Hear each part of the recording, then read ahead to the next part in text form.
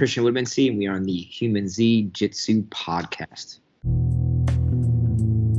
Hey guys, welcome to episode 100. Yeah, we finally made it, everyone. Episode 100 of the Human Z Jitsu podcast. And guys, this one has been a long time in the making.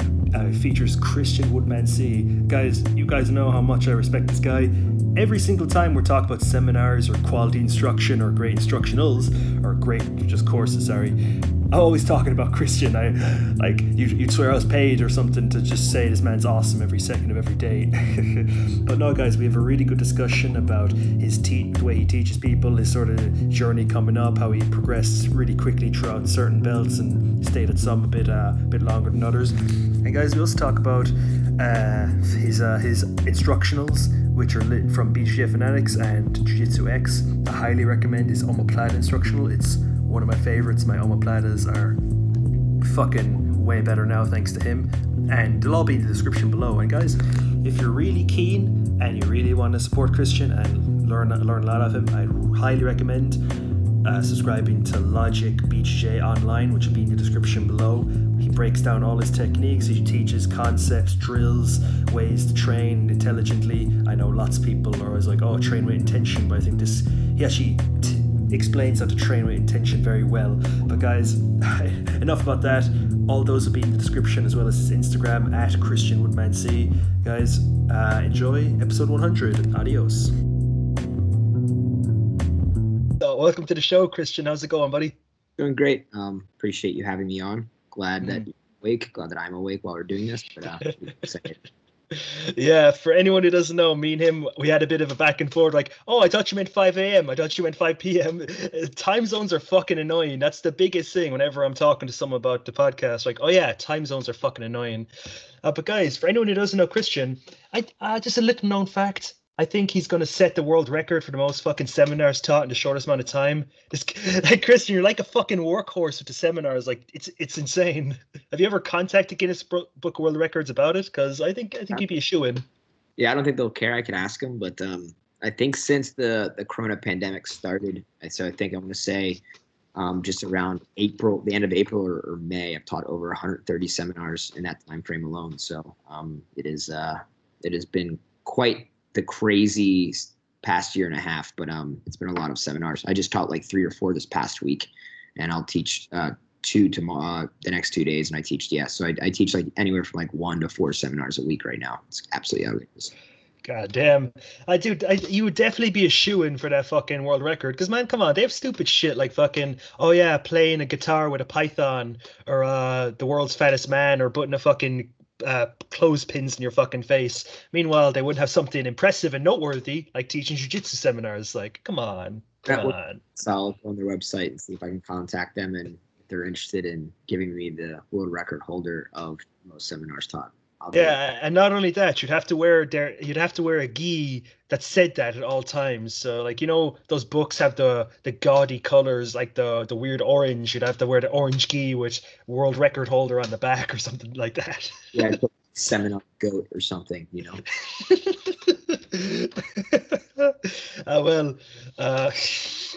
This fucking seminar goat. Okay, so Christian, one thing I'm curious about each of my guests is how you first got into jiu-jitsu anyway. Like, how did you first start it, and like, what did you initially struggle with in your early days of training? So originally, my brother at the time was training Muay Thai at this gym here in Philadelphia, and they were starting a jiu-jitsu program, and he, suggested that I try it. He said that I would probably enjoy it. I wasn't initially very, very interested, so I tried out a class, and after the class, I was really, really into it, and then basically did nothing but train. I trained full-time excessively, for many, many years from that point forward. Competed like 2 weeks after my first class, just started to get really, really involved. I was absolutely awful at it, but I just was really, really into it. So yeah, struggles for me initially for a long time until I started to get better jiu-jitsu was just because I was so small. Everybody was so much bigger than me. Being in an area that didn't have like more modern jiu-jitsu, it was very traditional. But back then, jiu-jitsu wasn't what it is now, so there was no BJJ Fanatics. There wasn't, a lot of jiu-jitsu that was being shared on the internet. It was more relaxed and laid back. So you had to basically be more knowledgeable to be able to get better jiu-jitsu. So once I realized that, that's when I left Philadelphia and started training at different places and eventually find my way to Atos and, starting that aspect of my life. But yeah, it was a different time back then. So it was a lot harder then to grow than it is now. And guys, speaking of BJJ Fanatics, shameless plug, you guys, I have everything listed in the description because Christian is some fucking man, not only for the seminars, the instructionals. He has some good shit out there. Like for BJJ Fanatics, I highly recommend his omoplata instructional. Like, I didn't know shit about omoplatas. Like, I knew a little, but I only started getting good at them after, and I say good with air quotes because come on. I'm a blue belt for fuck's sake. But like, you go, and not to mention, explains shit really well, gives you a good bit of information without fucking being all wordy like a lot of instructionals. And also, guys, I swear to God, I'll shut up about this in a minute. Also has a course in Jiu-Jitsu X. It's the Vortex Back Take instructional, right? Yep. Vortex of Death, nice. And also, last but not least, he has a new online Jiu-Jitsu membership thing called Logic BJJ Online, which I'm a proud member of, and which is fucking, like, honestly, I say this to everyone, if you seriously don't care about getting better at jiu-jitsu, if you're not a part of this fucking membership thing, I say this to anyone who will listen. And guys, if you're confused, one thing I really recommend on it is his back step entry to the knee bar and then a toe hold if they're defending the knee bar. I use that all the fucking time, so much so that people get annoyed when I toe hold them. But anyway, guys, tangent over. If you want anything Christian related, they're all in the description below. Like, literally, you'd have to be a fool not to get any of that. Now, tangent over, I swear. But Christian, like, I think, like, to get back to that, I think the best compliment you could ever receive is you're annoying to roll with. Yep. Like, your guard is annoying. Your guard passing is annoying. Those footlocks are annoying. I'm like, good. Sure. Dude, speaking of which, what would you say is the best compliment you've ever received about your jiu-jitsu from someone?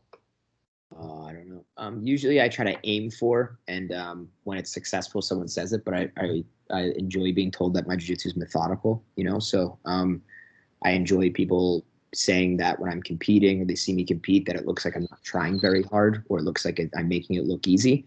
And I tell them, like, obviously it takes a lot of hard work to kind of be able to have that kind of control and like understanding tempo. So for me, I think that's the biggest compliment I could receive, because I think it's the most accurate thing that I'm looking to accomplish. And that's another thing that I've sort of gleaned from for anyone who doesn't know, since I talk about it all the fucking time. I once attended a seminar with Christian, best seminar I ever went to. Fucking De La Riva shit was fucking awesome. Still use it to this day. To this day, it was 2 years ago. To this day, but it was a setting intentions for classes. Like, I set intentions for every class. Like, the other day was, I'm gonna hit 5 different people with this fucking style of footlock, or I'm gonna hit the Dars 5 times and these different people from this setup. I think you'll drive yourself crazy with whether or not you're advancing or getting better or not if you don't set intentions. I say it to everyone now, since I've noticed notable improvements from doing that. Like, when did you first start getting the idea of, like, maybe I should set intentions? It might actually do me some good. For me, it happened like really early in my jiu-jitsu training career, I guess you could call it, because since I was so small, I had more difficulty grasping information or being able to like relate to like my instructors. And because I was training so much and I was focusing so much on competing, I didn't really get the adequate amount of time in like learning. It was basically just like, hey, just train. So I found that the best way for me to take responsibility in my growth was to break things down for myself and kind of like be my own instructor to a degree. And then I would lose so much that I'd get upset. So I try to figure out different ways of holding myself accountable and how to get better and take away the excuse of being small. So that's how I came up with understanding like how to structure my goals and how to structure what my intentions are for training every training session. And then I made it a habit and then became consistent. And then obviously when I started teaching, it's just something that I shared with people that I did that I'd noticed a significant difference. So, I mean, I've been doing it now for, close to like, let's say 12 years I've been training like that. So it's made a huge difference.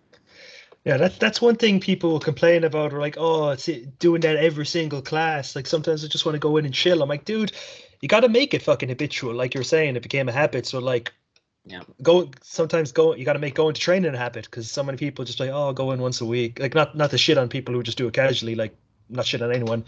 Oh, I'll go in once a week. I won't try very hard. If I get submitted by 20 people who are lower belt than me, I don't give a shit. I'm like, you know. It's definitely like, I mean, because I have a lot of students too, personally. So like I have students that are mostly hobbyists, and there's obviously competitors too. But what I find is that when we communicate and we have conversation, that I have plenty of people that don't want to dive that deeply into jiu-jitsu, and I'm like, that's perfectly fine.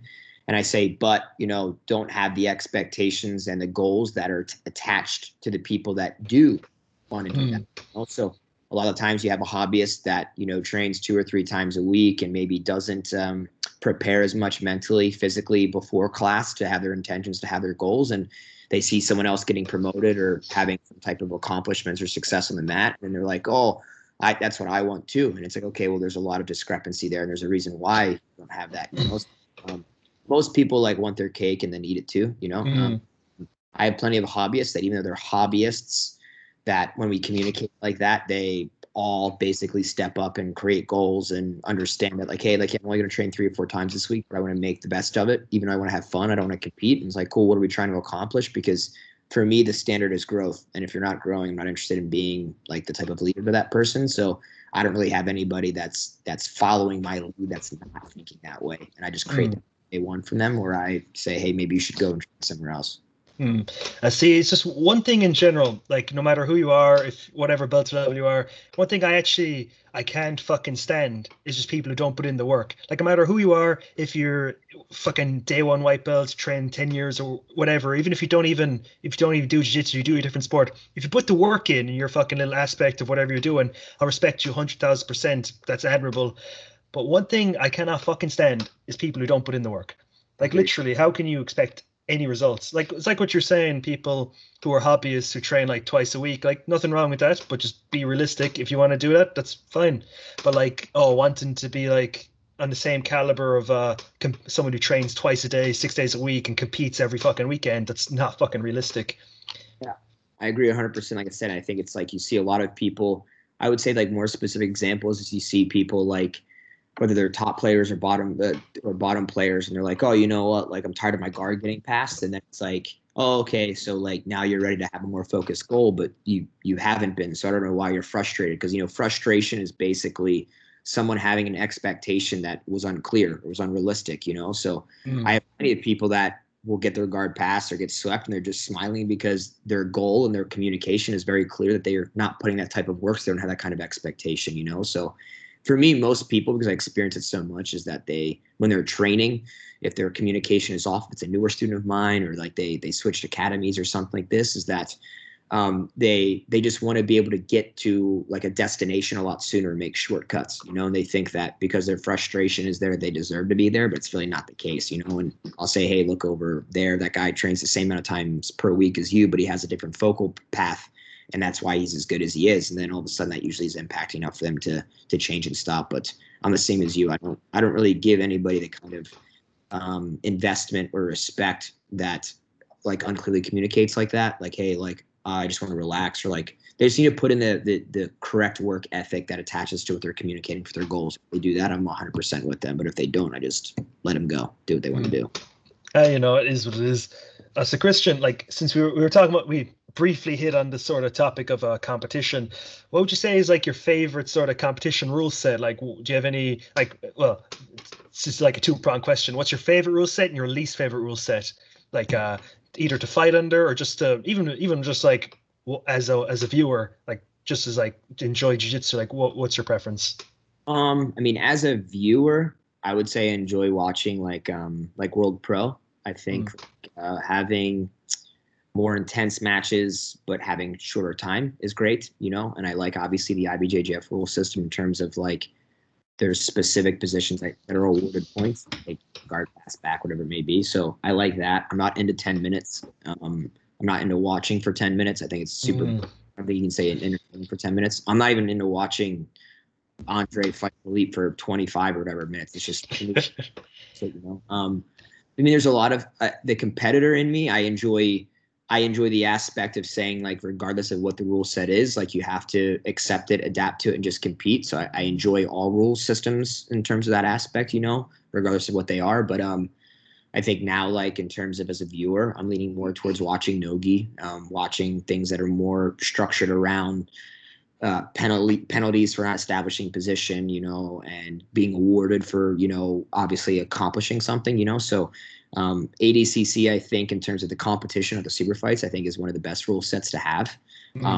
Basically allows you to still have a strategy, be able to be any type of fighter that you want. And obviously it's no-gi, so it kind of like eliminates a lot of things. But I mean, they're all unique in their own way. It's cool to see EBI. It's cool to see Grappling Industries, Naga, whatever it may be, So I think some of them were way less and thought out than others. But I mean, again, when you sign up, you just kind of accept those rule sets and you just got to make sure you're doing the right thing. But for me as a competitor, it's the easiest to strategize towards IBJJF because that's basically all that I did. But it doesn't mean necessarily that's the one that I like the most. But I really think that you should be like living and dying by the sword. So you should be getting submitted or not, and I don't think EBI really forces that with like a forced position overtime things. It's tough, but yeah, I mean, I think the best rule set hasn't really been shown yet. No one's really created it yet, which would be really cool to see like how it evolves and grows. But I think ADCC is like the closest one at this point in time for me in terms of rule set. I just think a major thing they could do with just any of these rule sets to just automatically make it better, since you sort of brought up for a sec, call people when they're fucking stalling. Yeah. If they're just fannying around to run up the timer, especially in like one of the things that addresses this better, in my opinion, whether or not Submission Underground, they have like 5-minute match before the overtime. Now, 5-minute match, whatever, but like they're actually working for the 5 minutes. I've noticed more. I know you can stall for the 5 minutes because only 5 minutes, then do the overtime. But from what I've seen, I watch Submission Underground the whole time. It's good fucking matches before that goes down.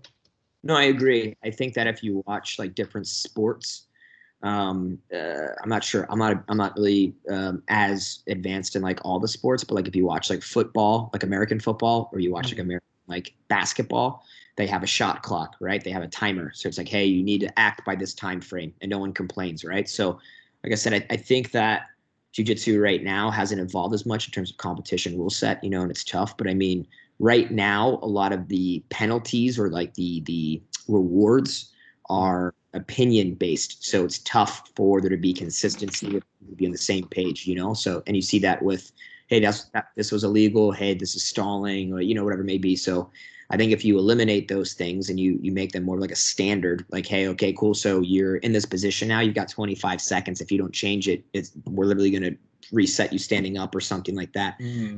But whatever it may be, like I said, I don't know what it is. There's plenty of different examples in other sports that like force that action to happen, but it can still be boring because nobody could be scoring. But I mean, again, I think it then falls back onto like the quality of the competitors that are in there and the rule sets that you have. And some people will shine more than others. But right now in jiu-jitsu, it's like the same 12 dudes fighting each other, So it's very interesting to watch, in my opinion. But I mean, I think, like I said, I think it's evolving. We're on the right path, but we're just not there yet. I imagine some better rules that will come along for years. But man, I think your idea of making people work faster with that is a fucking tournament has to try it out soon. I think if like Flow Grappling or something made like a better version of who's number one or a fight to win, but with just those rule sets instead of their ridiculous slams on their stupid stage, like whatever. But that could be very entertaining instead of just, I got the mount, I guess I'll stall for 15 minutes and throw on a half-hearted submission every 5. Yeah, I agree, and I think even though perhaps they didn't do it the best way, that they're trying to advance it and they're trying to think of different ideas to how to make it more entertaining and whatnot. But yeah, I mean, it's tough. Like I said, I think what you do, you're trying to figure out the best so it's entertaining, but at the same time, it's like, no matter what you do, it's a competition. There's going to be a disagreement. There's going to be, someone's opinion is in this. They're going to have to do a replay or whatever it may be, and it's tough. But at the end of the day, I think that if you're competing, and it's being watched, like, the focal point is entertainment, But I mean, even in MMA, when you watch UFC, someone can just lollygag in there and do nothing for 15 minutes. And not as that's good or bad, but I mean, that guy should just get less fights. He's not an entertaining fighter. It was a bad matchup, whatever it may be. But in jiu-jitsu, I just be like, the jiu-jitsu just is too accepting of like letting anybody compete, which is great, having an opportunity. At some point in time, it should be like, if you're going to have elite compete, it should be elite against elite and an elite rule set rather than just kind of like, hey, this is it. Do whatever you want, So I take another couple of years to figure it out.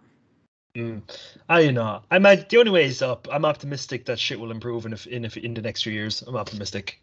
Yeah, no, I agree. I think it has to, and once we do that, it'll be a huge change for people. Now, on a less optimistic note, is there anything in the BJJ community, whether it's on like whether you see it on social media and these Facebook groups, just from your experiences as a whole, anything in the BJJ community that you don't like and you would change if you could?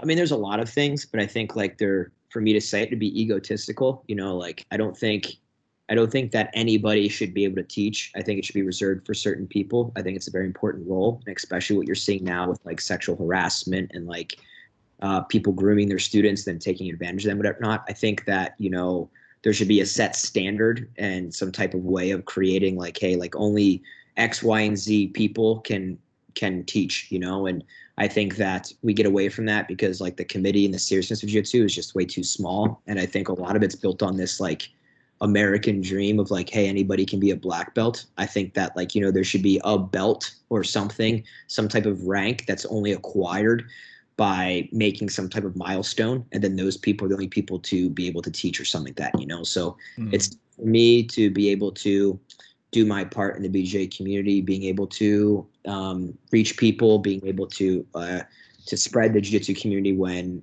to the people that are either aware or ignorant, not involved. All they see is the belt and they're like, oh, okay, that guy's a black belt too, though. And it's like, yeah, but that's just not how it is. So, I mean, I think that if we remove some of these things, i.e. anybody can be a belt, i.e. anybody can teach, it'll change a lot of things, So I think that if we can make those adjustments in jiu-jitsu, I think that the level of jiu-jitsu, the seriousness of jiu-jitsu, and perhaps its future would become a little bit more solidified. But at the same time, it's going to remove a lot of people's goals out of the situation because it takes away some guy's random ability to be a jiu-jitsu instructor unless he went and did a certain amount of things, I think that if you look at it like as a university, like you have to go get a degree, you need to go to a legitimate place to get a degree.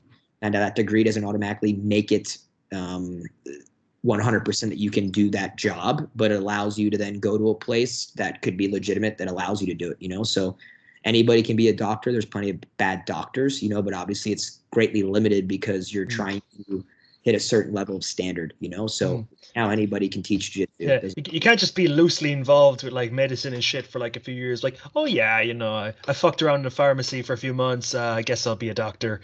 Yeah, it's nothing, But to be fair, like, I know to be fair, that would solve the problem of McDojos a lot and shit gyms, people who are just garbage at teaching, and not to mention just it would sort out garbage humans who are, even if they're good at teaching, because fuck those guys. Like, since we talked about the sexual harassment thing there.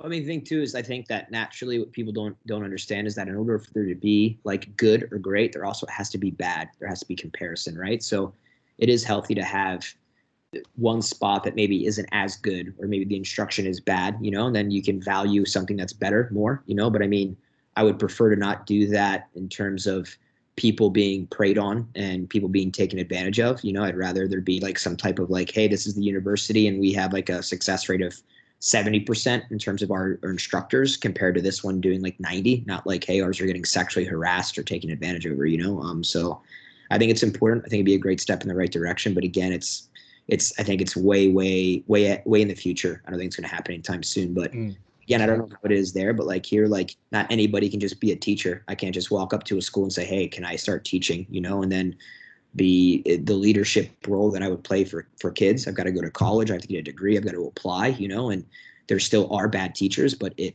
drastically bottlenecks and limits the ability for those teachers to be in that position. They could be bad people, background checks and making sure they're going to universities and whatnot. I should know about bad teachers. I had a whole bunch of them.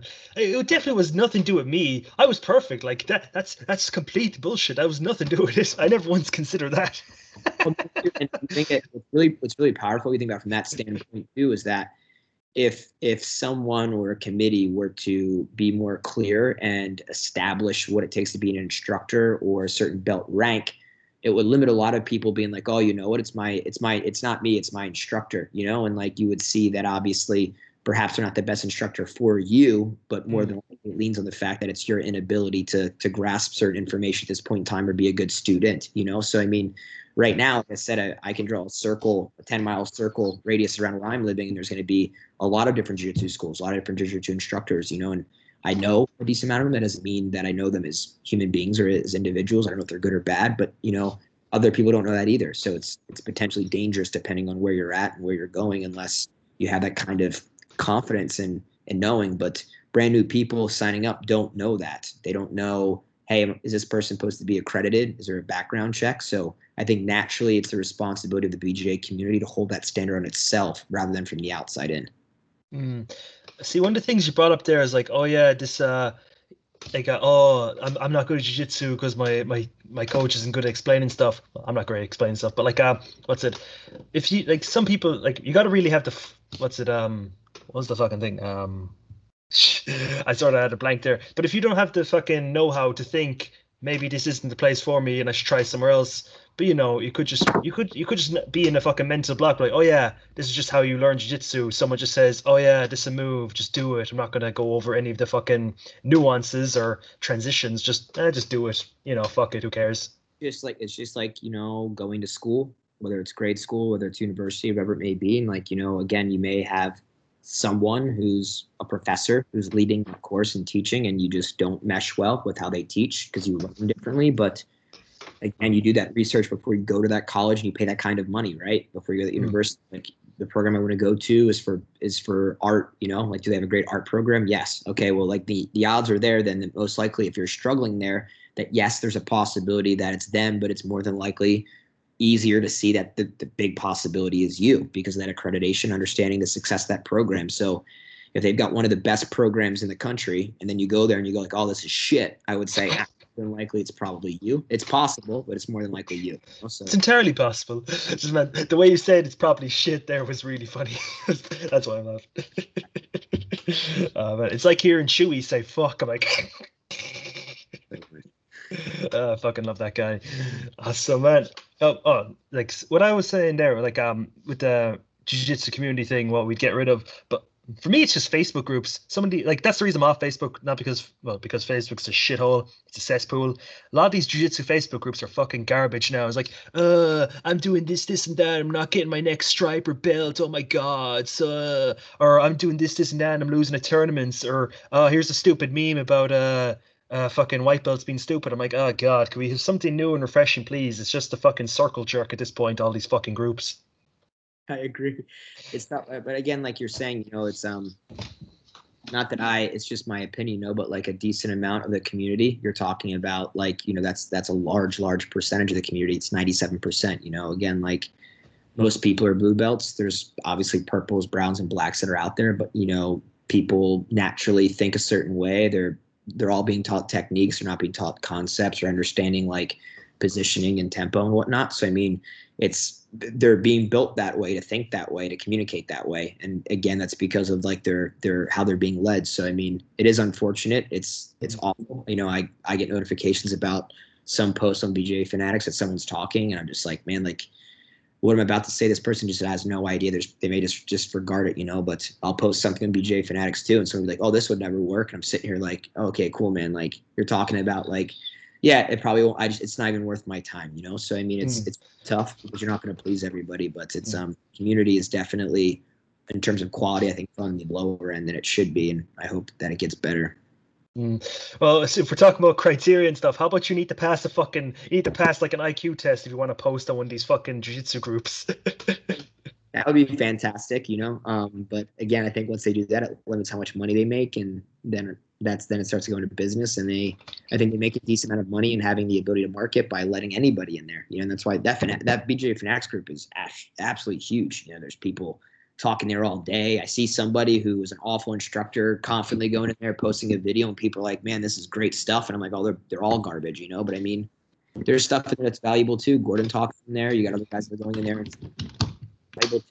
So it's got potential, but it's just used in a poor way. So it's something. I'll just say one thing and then I'll move on. Gordon Ryan's comment section. Everyone knows what I'm talking about. Yeah. If you know, you know. Gordon's a savage, so. He's gotten way funnier lately. It's gold. That comment section is golden. So Christian, like the next segment here is all about questions for coaches, and since man, like I don't think anyone has noticed yet that I think you're a good coach, but just in case anyone hasn't gleaned that little fact yet, I think you're a good coach. So I'd really love to hear your opinion on this stuff. Of course, let's do it. Like, let's just say it's like you have a group of beginners and it's their first day, what's the first sort of technique, concept, or just idea you try and instill in their head to get them sold on this whole jiu-jitsu thing?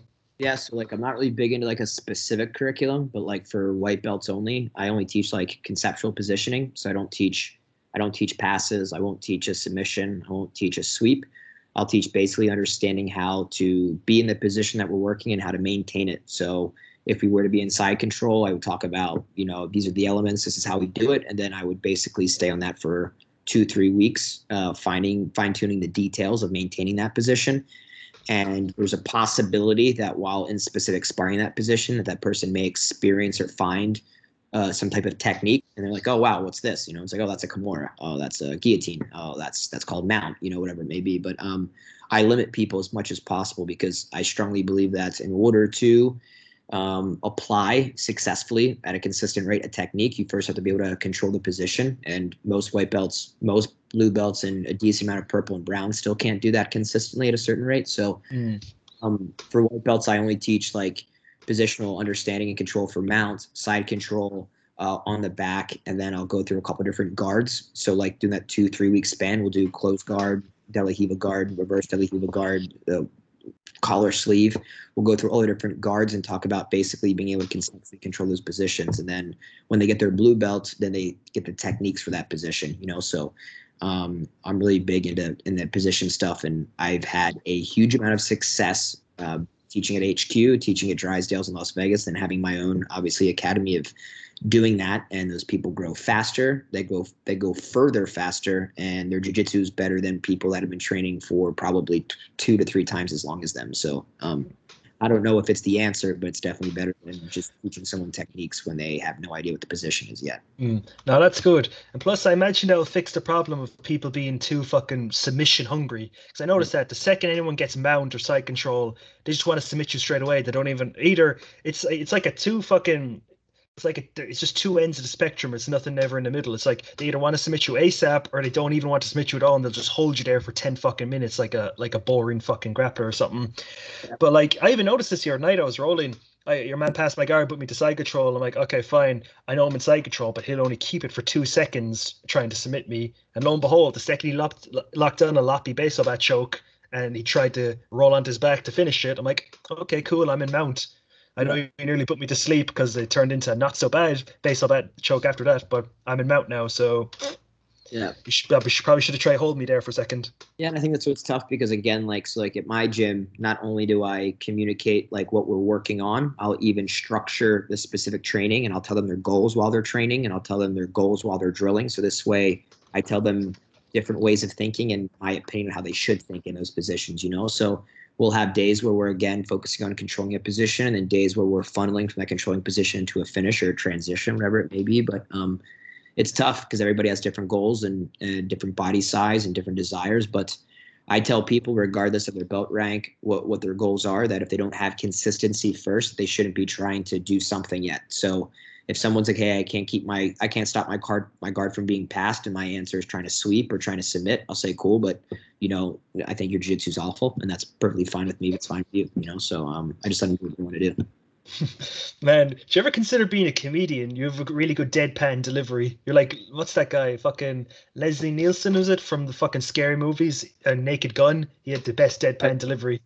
No, I mean, like I said, but this is just how I communicate this way exactly with my students in regards to the belt rank, and it's a constant, like daily thing where they need to be reminded of what we're doing, and like I'll have really, really good purple and brown belts, even some of my black belts, been like, this is my goal, and like I think I made a mistake, and then we talk about it out loud, but like, hey, well, what are you trying to do? What's going on? And then we make adjustments, then we go. So I mean, no one's going to be perfectly going to make mistakes, but the consistency to me is very important. Like I said, I mean, if I'm leading and someone is following, they can just obviously go somewhere else in terms of if the opinion that I have is like not like helping them with their goals. But I mean, let people know this all the time because they're like, oh, I just want to stay here. Like, hey, like teach me an escape, or like, hey, should I do a submission from here? And I'm like, that's exactly how I deliver it. Most of the time, this is when I'm teaching seminars and people are paying for me to tell them that. So I'll just do it every day because I think it's important, but I think I have something to fall back on with that. And I'll be like, what kind of jiu-jitsu do you want? And then once they realize what they want, I say, well, does that make sense? Then they say no. And then I say, okay, well,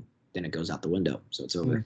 Oh man, you had like you weren't so deadpan when you were doing a seminar at RGAF. Like you were like super duper enthusiastic. So like, was that an off day or something when you're super duper enthusiastic? No, I mean, the energy is always there, but it just depends on the room and how people digest the information and how they learn. You know, sometimes like I'll be somewhere and I'll be teaching like something from De La Riva, and someone will be like, well, why would I want to be here? And I'll be like, well, because you're on your side, you can create momentum. You know, like, yeah, but when I'm here, I'm like, okay, cool. But what do you need to do that sweep? Well, I got to get back on my side. I'll say, cool. So why are we flat to begin with then? And then all of a sudden, Yeah.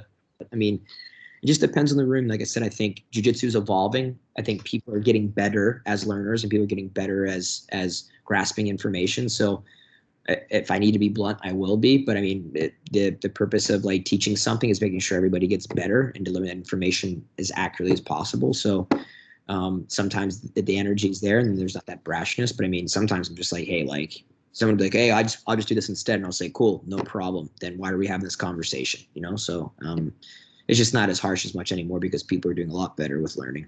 Well, dude, that's just another thing. Just in general, the communication off you is fucking amazing. Like, it's not just people in jiu-jitsu that are bad at communicating, or coaches in general. People in general are just shit at communicating, getting the point across. Like, you're just saying, oh yeah, this is what I want to do. This is how you do it. Shit like that.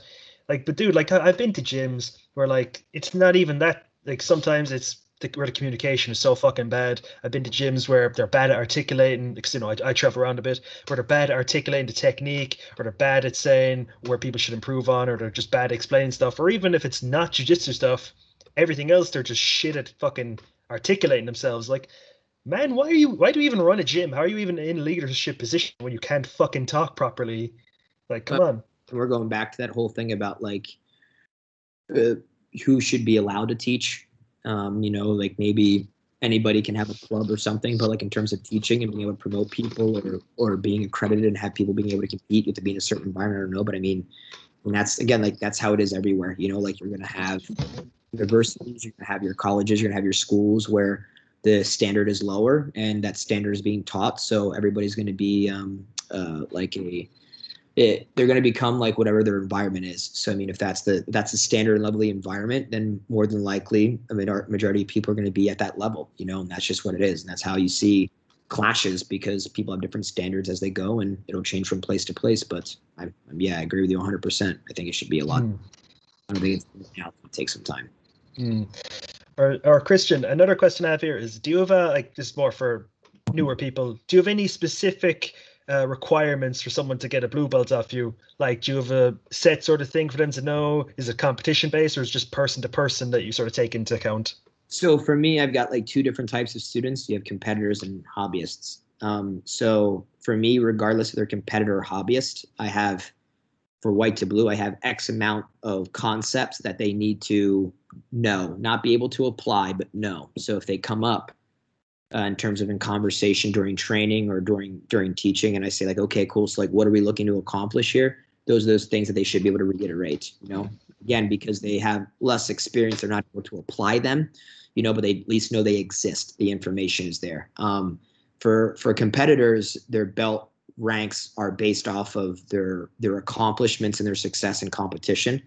And for hobbyists, it's just based off of meeting that standard. For all of them, again, there's another like standard of they have to communicate their goals, and then I have to be able to hold them accountable for it. So if Jimmy says like, hey, I really want to work on my guard, I'm going to be understanding of how to not get passed from this position, and I want to be able to go and compete and do well, and I want to compete at this year's Master Worlds, I'll make sure that we check every single one of those boxes. And when he has and the standards are met, I'll say like, hey, you're ready for your blue belt. Do you want to get promoted? And he says, yes, he gets promoted. And if he doesn't, then you'll wait a little bit longer until it changes. But I don't hold my own personal goals over theirs. So if he wants to do something at white, blue, purple, or brown, I let them do that first. And then once they've accomplished it, and they've accomplished the standard of the next belt rank, then that's when they get promoted. It's super easy, but it changes from white to blue, blue to purple, purple to brown, brown to black. In terms of the concepts they know, being able to apply them to their game, apply them to like outside their game, and being able to teach. So that really fast. And that's, sorry, to reiterate the communication point, guys, I swear to God, I'll shut up about the communication point in a minute.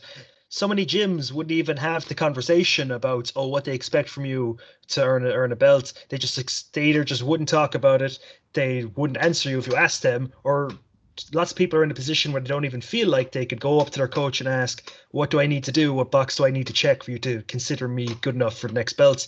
There's plenty of people, like I was asking on Instagram a few times, like I put up a poll a few times, like, do you feel like you could talk to your instructor about like what you need to do to get a belt off him? About like 75 to 80% of people, like I don't have a big audience by any means, said no. Like, what does that tell you? Obviously you shouldn't go up to someone and say, give me my purple belts. Like, you're not going to get anywhere if you say gimme, because gimme never gets. But like, what's it called? If you can't even have the conversation of, because I think it's a very reasonable question, what do I need to do? What do I need to accomplish for you to consider me good enough to be a purple belt, or whatever belt?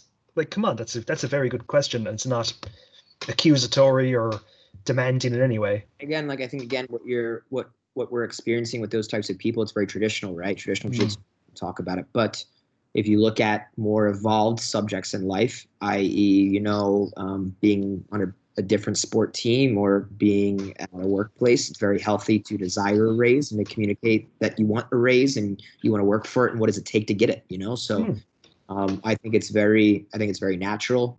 I myself have experienced trying to communicate with my instructors and been like, hey, like I really want my next belt. Like, what do I need to do? And I've been reprimanded for it. But I've also been on the other side of the fact of now people ask me like, hey, I want my purple belt. Like, what do I need to do? And I go like, oh, okay, cool. Here you go. So, I mean, I think it's our duty as a leader to be able to communicate as best as we can with the people that we're leading. And everybody does that differently, and some people can just go about it, and some people need to have more confirmation, validation. Some people need to ask more bluntly to figure it out. But I mean, I don't think it's wrong at all. I think it's more healthy. Me as a competitor, I was going to be a black belt world champion. So I was like, what do I need to do next? And the day I got my purple belt, I wanted my brown belt. And I said, well, what am I going to do now? So, I mean, when someone tells you like, hey, yeah, go win worlds, it makes it very simple. Like, if you go win worlds, I'll promote you. And if you don't, then stop asking for it, But if you're reprimanded for trying to articulate your desires and what you want to do, I mean, it becomes a very dangerous, I think, toxic type of environment. I don't support that, and I would never do it at my academy because I don't think it works. And even then, I'll finish this point on this, and then I'll get onto another thing. But if you think about it, you're paying every month to train at this place for someone to impart wisdom and knowledge upon you about jiu-jitsu. Like, you're paying for someone not to answer your questions about jiu-jitsu. Like, that's a bit fucked, in my opinion. Like, there's no reason you shouldn't be able to have a conversation. No, I agree. And I think, again, what happens, though, is that I think there's a large amount of people that don't know if they should or shouldn't. And then they ask other people, like, hey, perhaps, like, I don't see anybody else asking, or, like, I asked someone, they said, hey, don't ask. It's a product of their environment again. You go into the majority of jiu-jitsu academies, and most of them are traditional, and you can't talk about belt promotions. That doesn't mean that you should or shouldn't. It just means that if you're okay with that, then continue to do it. But a lot of these people, when they come and start training, they're like kids. They're, in terms of like their experience and their knowledge, they're children, so they're being molded. So they're being forcefully molded into, this is how we do things here. And I mean, yeah, if you drink that Kool-Aid, it's going to be potentially dangerous. If you think about it from the other perspective, I do the same thing with people. And some people probably disagree with how I do it.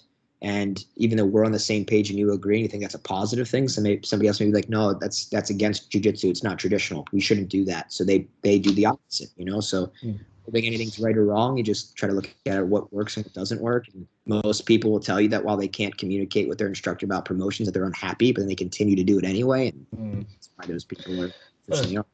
Oh my God. Some people are against open, honest, and direct communication. It's great. Honestly, I can't even put into words how fucking stupid that is. But like I said, but it's tough. A lot of traditional jiu-jitsu, a lot of people are like, this is the way that it is. Do what I tell you to do. And it's, I mean, yeah, you're a black belt, I guess I'll listen to you. And it's like, that's dangerous. But when you're a white belt, you don't know better, it is what it is. But Christian, let's just say it's a typical class, like say intermediate or advanced. Which one of these three things would you put the most time into? If it's just a typical class, would it be drilling, rolling, or positional sparring? Which one of them would take up the most amount of time on just a normal day? For advanced class? Yeah. It's gonna be specific sparring and regular rounds. I would obviously, depending on how long we're keeping that consistency for, I would kind of like flip and flop them with which one was more than the other, and I would like move it around a little bit. I'd structure a little bit differently, but for me, I do drilling, specific sparring with structured sparring and regular rounds in every single class, regardless of whether it's advanced, fundamentals, white belts, or black belts. And then obviously, depending on what we're focusing on and how people are growing, that's when I'll shift those things and I'll give more structure or less, or more time or less, whatever it may be. But I think all three of those elements are very, very, very important. And I don't think you should take one away or double one and then remove another one. So I think that everybody should drill, but it should be structured. I think everybody should do specific sparring. It should be structured. And I think the training should have communication with what your goal should be for training. Because if you don't do all three, you're just losing out on growing to a certain point that you could have during that time frame. So I do all three every single class regardless. Nice. Great answer, man. So Christian, like another thing there, like since you run a fucking awesome gym, great ass facility, and like everyone I've talked to that trains there thinks it's fucking awesome. Haven't heard a single complaint because no complaints, I guess. Perfect track record from what I've looked into. But man, what would you say, like, do you have any advice for future gym owners or coaches just in general, like any pitfalls you fell into that they could hopefully avoid? So like anything like that? I mean, as a business, I think it's important to kind of like, although that we may be higher belts or black belts, that doesn't mean that we are knowledgeable and have the black belt knowledge in other shapes of business. I think that's the one thing that I myself try to always check and make sure that I'm not just egotistically saying, hey, this is what's best, So I try to find people that are black belts and their expertise for topics of marketing, advertising, how we should do certain things. And I kind of take lead on that because although I'm a black belt in jiu-jitsu, I'm not a black belt in making $1 million.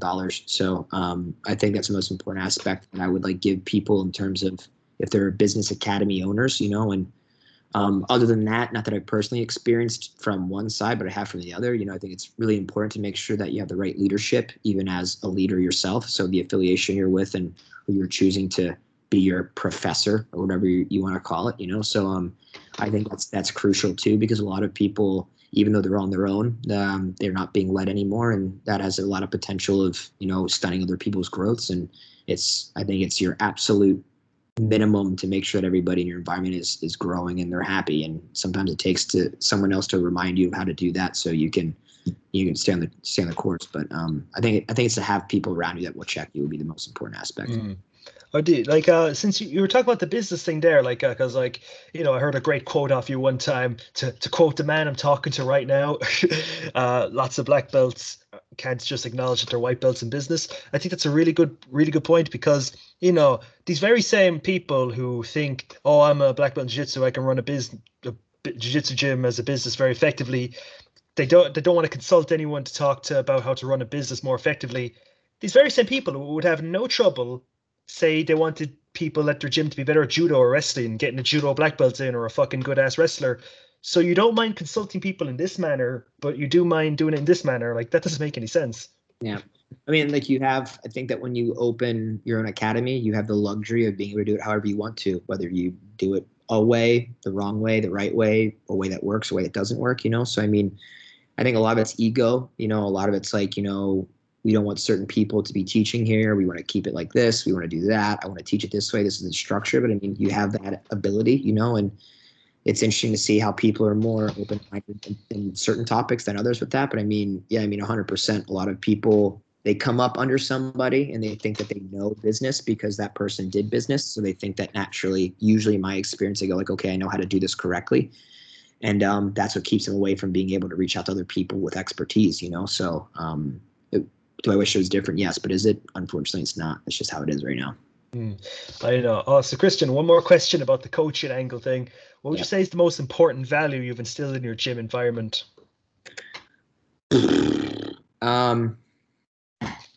I would say the focal point on understanding like concepts and position over techniques. I think like that's like like the backbone of our academy, of the Logic affiliation, understanding that, and having a higher standard than the average academy would. I think my instructors, I think that my affiliate leaders for their academies, and I think that my students like all understand that and grasp that. And there'll be times where we'll have someone come in and teach techniques, and they'll see that there's a difference in value. So I think, to me right now, where the academy's at, the growth and everything else it may be, because we have all different belt ranks too, is that people are really, really focused on trying to dominate and control in position and understand how valuable that is before they do techniques. I think that then starts to like go out into their lives and they attach to their goals and how they communicate and their career paths, and it makes a huge positive difference. So I think that's probably the best thing right now. Nice. Okay, so guys, we've reached a segment of the podcast I like to call Around the Specifics, just a bunch of random questions, some about jiu-jitsu, some aren't about jiu-jitsu. So Christian, do you want to do Around the Specifics? Yes, let's do it. Nice. What was the first ever gi you ever had? Like, describe it to me in great detail. Oh man. It was like the Academy's brand. So it was just a plain white, incredibly ugly gi that was created with their embroidered stuff on there, which was cool, but it was like one size too big. It didn't fit me. It was also white, so it was ugly. I was the only gi that I had for a decent amount of time, and I always had basically hand-me-down gis because I didn't even know what gi I could have or what I should have, whatever it may be. But I think I didn't have like a quality gi for probably like a year and a half, probably until I was like a purple belt, for a year and a half to get a nice gi. But I just had crappy white or mismatched blue white top gis until it's the value. So yeah. Oh, sickening, man. I had the exact opposite sort of feeling because, like, okay, shortly after I started jiu-jitsu, I got a semi-decent job that paid well, and I could still train 3 to 4 times a week. So I was like, fuck it, I'm going to buy a whole bunch of gis. And okay, I bought like 20 gis when I was still a white belt because, to quote myself, one of these guys is like, Andrew, why'd you have so many fucking gis? You've only been training like a year. I'm like, well, if I quit jiu-jitsu now after buying 20 gis, I'd look like a real fucking idiot. Yeah, it's a good commitment. Yeah, I mean, for me, no one that I knew or saw ever wore a nice gi. So I didn't even know that they existed. Again, a product of my environment. So like I'm looking around like, oh, this guy's got a raggedy gi. That gi's get raggedy. Like, oh, I have the same thing. So what? I didn't see a shoyo roll for like 2-3 years, and then I saw a shoyo and I was like, that's a nice gi, So when I saw that there was nicer gis, then I went out and I started getting them. I mean, other than that, like, yeah, I mean, I'm not trying to spend money on jiu-jitsu stuff. So I was just like, I just do what I need to do until I can, and that was it. But it took me like a year and a half to get a nice gi. I literally think it was like right before I got my purple belt, so it was almost a year and a half exactly till I had like a black nice gi.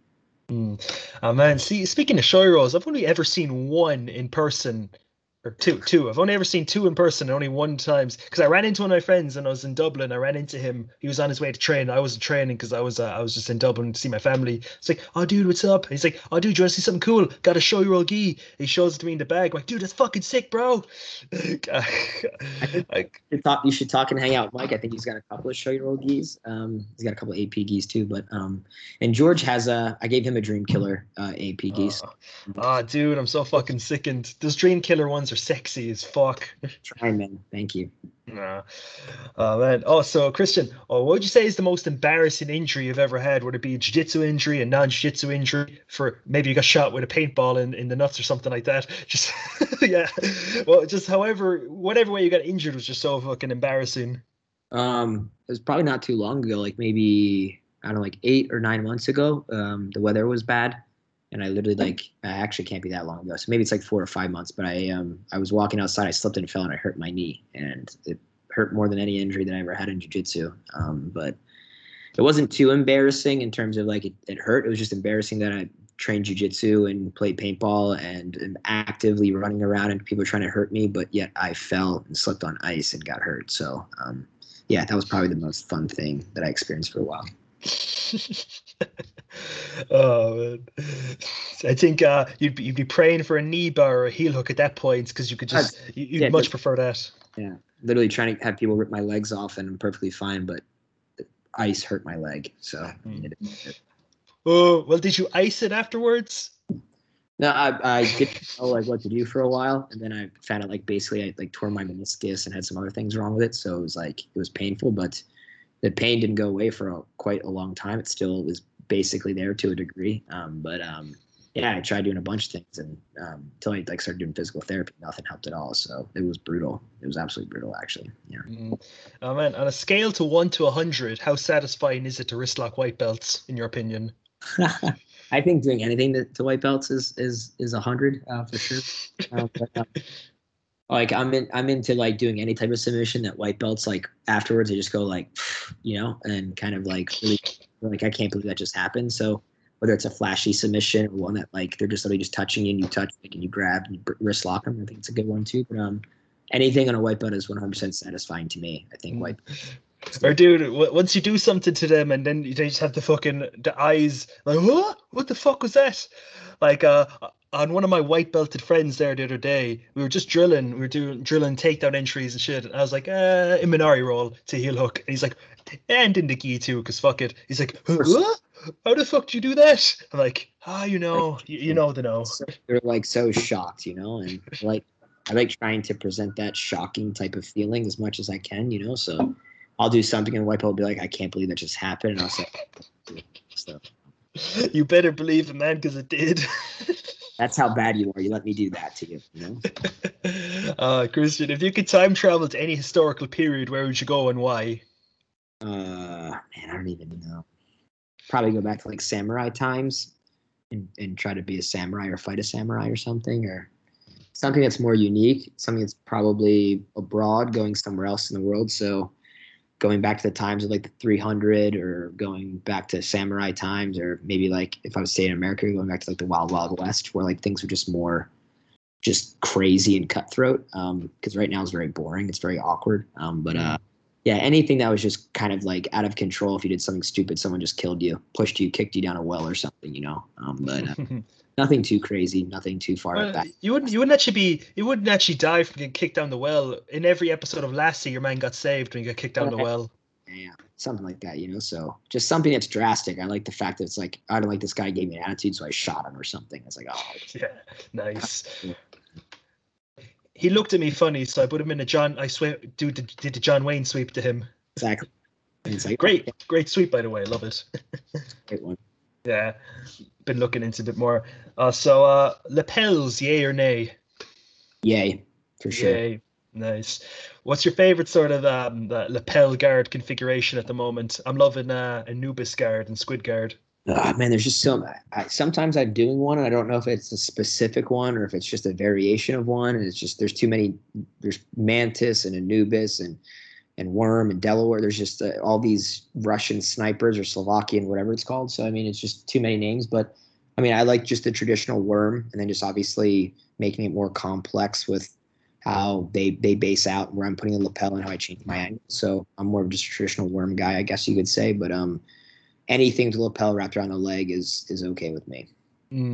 Oh man, this next question, I already know you have an answer to it because I witnessed it personally. So if you created a guard, no matter what configuration of legs, arms, and sleeves, what would you call it? And I know the answer to this one already. Oh man, now I'm trying to think what I would say. What is it? What were the parameters again? Regardless of what? Regardless of like the leg configuration, the sleeves and the grips, literally whatever you call it, whatever you want. I like Gandalf guard. I fucking knew it. That's the one you showed me, the fucking Lasso Della X thing. I wasn't sure if you were saying like if I were to invent one like brand new right now, what would be? But I like Gandalf guard. I like the name behind it. I like what it instills and I like the value behind it. But Gandalf guard for sure. And I also like that I had some hand in naming the tiny sweep you do. The trebuchet sweep, because it's like a catapult, but way bigger and way better. Trebuchet. Yeah. No, it's nice. I think it gives. I maybe you can create a Gandalf list of different names of all the different sweeps and approaches and transitions, and we can make a DVD out of it or something like that. But nice. This is Gandalf the Grey Guard. This is Gandalf the White Guard. This is Saruman sweep. You have different levels to it, right? So. The Frodo footlock because those hobbits have weird knobbly feet. That's an I'm good at coming up with names sometimes. If you give me I'll give you some royalties behind it. It'll be good. I'll write a list of shit that like literally just come up with the name and we'll make a fucking stupid sweep or a footlock afterwards. Doesn't matter. Like, have you seen most of these DVDs, man? I'm a connoisseur. I have about 100 fucking courses on BGF Fanatics. I look over them because I love gleaming information. Because I'm a bit of a jiu-jitsu holic, but like lots of them are fucking filler. Like lots of these, not to name any names, but like a lot of high level individuals when they put out DVDs. I'm like, he has never once fucking done that in a match. Like, Yeah. that's why I appreciate when people are like, oh, if you want to see me catch this, look at me in the finals of fucking Worlds of 2017 or something like that.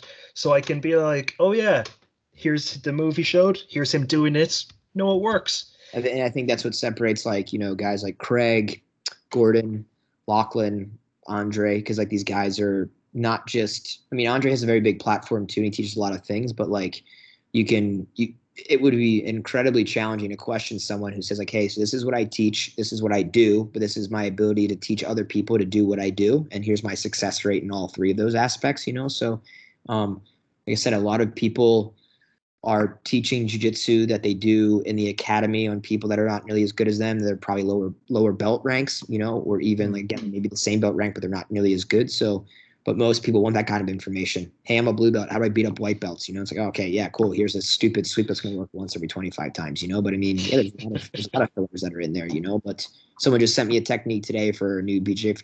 My grandma could film for BJ Fanatics right now. So I mean, yeah, dude, some of those fucking courses, I think they should be like, some of them are astronomical. Some of them are $65 or $77.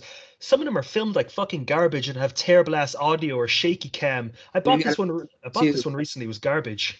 What they're doing now, which is great. It's actually very smart in terms of BJ Fanatics. So I understand it greatly as a business. Is that they'll allow anybody to put their stuff up there because they're not getting paid. You know what I'm saying? So like, if I said to you like, hey, can I film something? You're like, yeah, sure, no problem. You'd be like, hey, I'll give you 50% of anything that you sell. So it's like they're not hurting anything. But the downside of that is that there's probably not a very big, but there's a small community that sees that there's no quality control, and anybody can film and put stuff up there. But you got a lot of dudes that are still going around bragging about like, oh yeah, I filmed for BJ Fanatics, and it's like, one, you're, no offense, you're no one. You haven't accomplished anything. Competitor or an accomplished instructor, and you're not getting paid by BJ Fanatics. You're basically paying to be on BJ Fanatics because you're filming, editing, and then giving them content to basically sell. And the only way that you're going to make money is if people buy that, but no one's going to buy it unless they know you, and no one knows you. So literally, these guys at most are selling 15 copies for over 2 years. It's absolutely outrue. Yeah, it's ridiculous.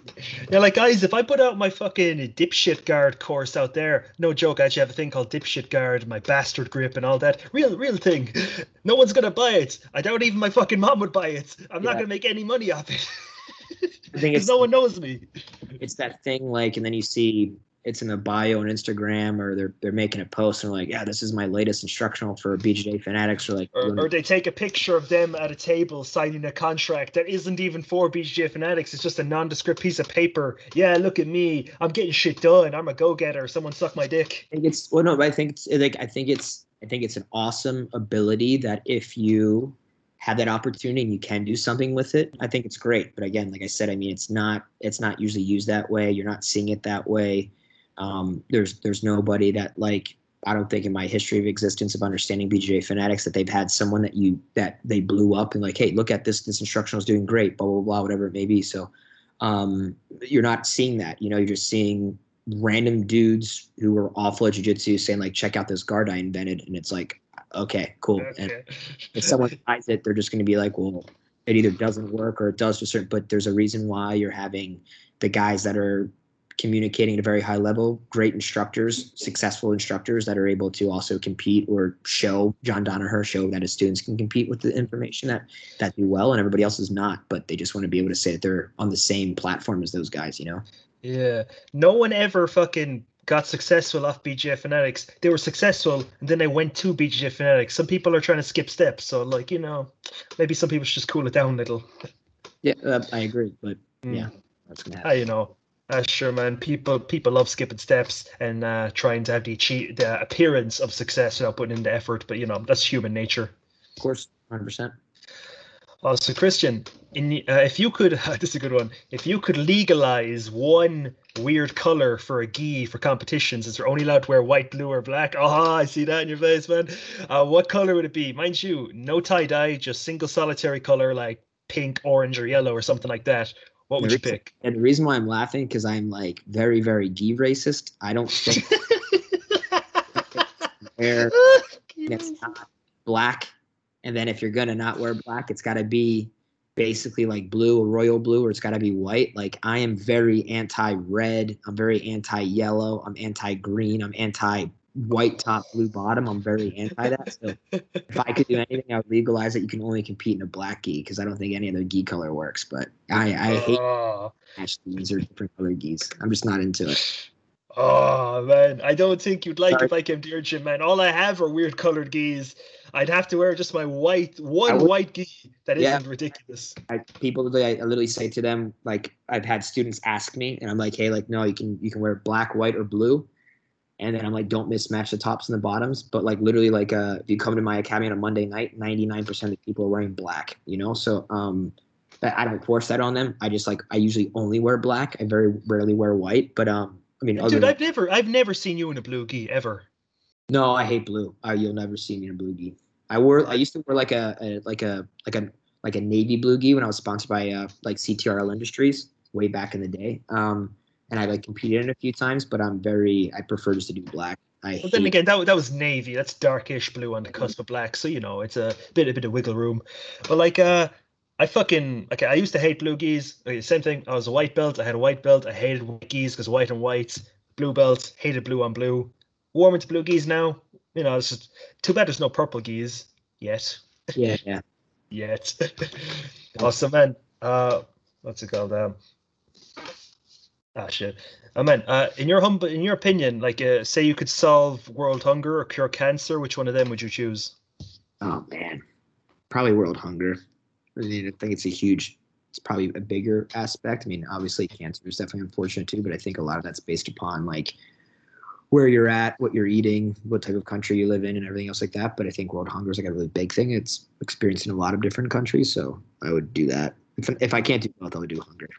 And man, last question. What would you say is your jiu-jitsu spirit animal? What sort of animal encapsulates your whole game and the way you carry yourself in jiu-jitsu? I don't even know. It would probably be some kind of magic character. It wouldn't be a regular animal. I don't know. I think if it had to be a regular animal, it probably would be some type of small shark. Some kind of small shark. All right. How about this? Do you ever play the card game Yu-Gi-Oh, right? No, but I know of it. Yeah, one of the monsters. I saw a fake Yu-Gi-Oh card one time. There's a card called Man-Eater Shark. It's like a shark that looks like a guy and has like big arms, like a SpongeBob character. And there was a fake card called Black Man-Eater Shark. It was just a fucking weird black shark with big ass biceps. Imagine that would be your spirit animal. The Black Man-Eater Shark. It'd be small. It'd be small stature, but that'd be 100% accurate. I'll send you the picture of it later, Mr. Black Eater Shark. That's a good too. That'd be perfect with that. That'd be good. Okay, so guys, thanks for listening. Hope you enjoyed. I'll have everything Christian related in the description below, and of course his Instagram, all his courses and instructionals. Which, to reiterate the point from earlier, you'd have to be an imbecile not to buy, because why wouldn't you want to get good at jiu-jitsu? I'm just saying. So Christian, do you have anything to say before we shoot off? No, I just want to say thanks. Appreciate being on here. Had to wait until episode 100 to do it. It's been quite a bit of time to do that, but no, I always enjoy hanging out with you and talking to you. Hopefully I can see you soon with this Corona pandemic. But other than that, no, just I appreciate you having me. I had a blast. Thank you. Oh man, I was just about to go through one episode without the C word coming up. God damn you. I'm just kidding. Okay, so thanks for listening, guys. Hope you enjoyed.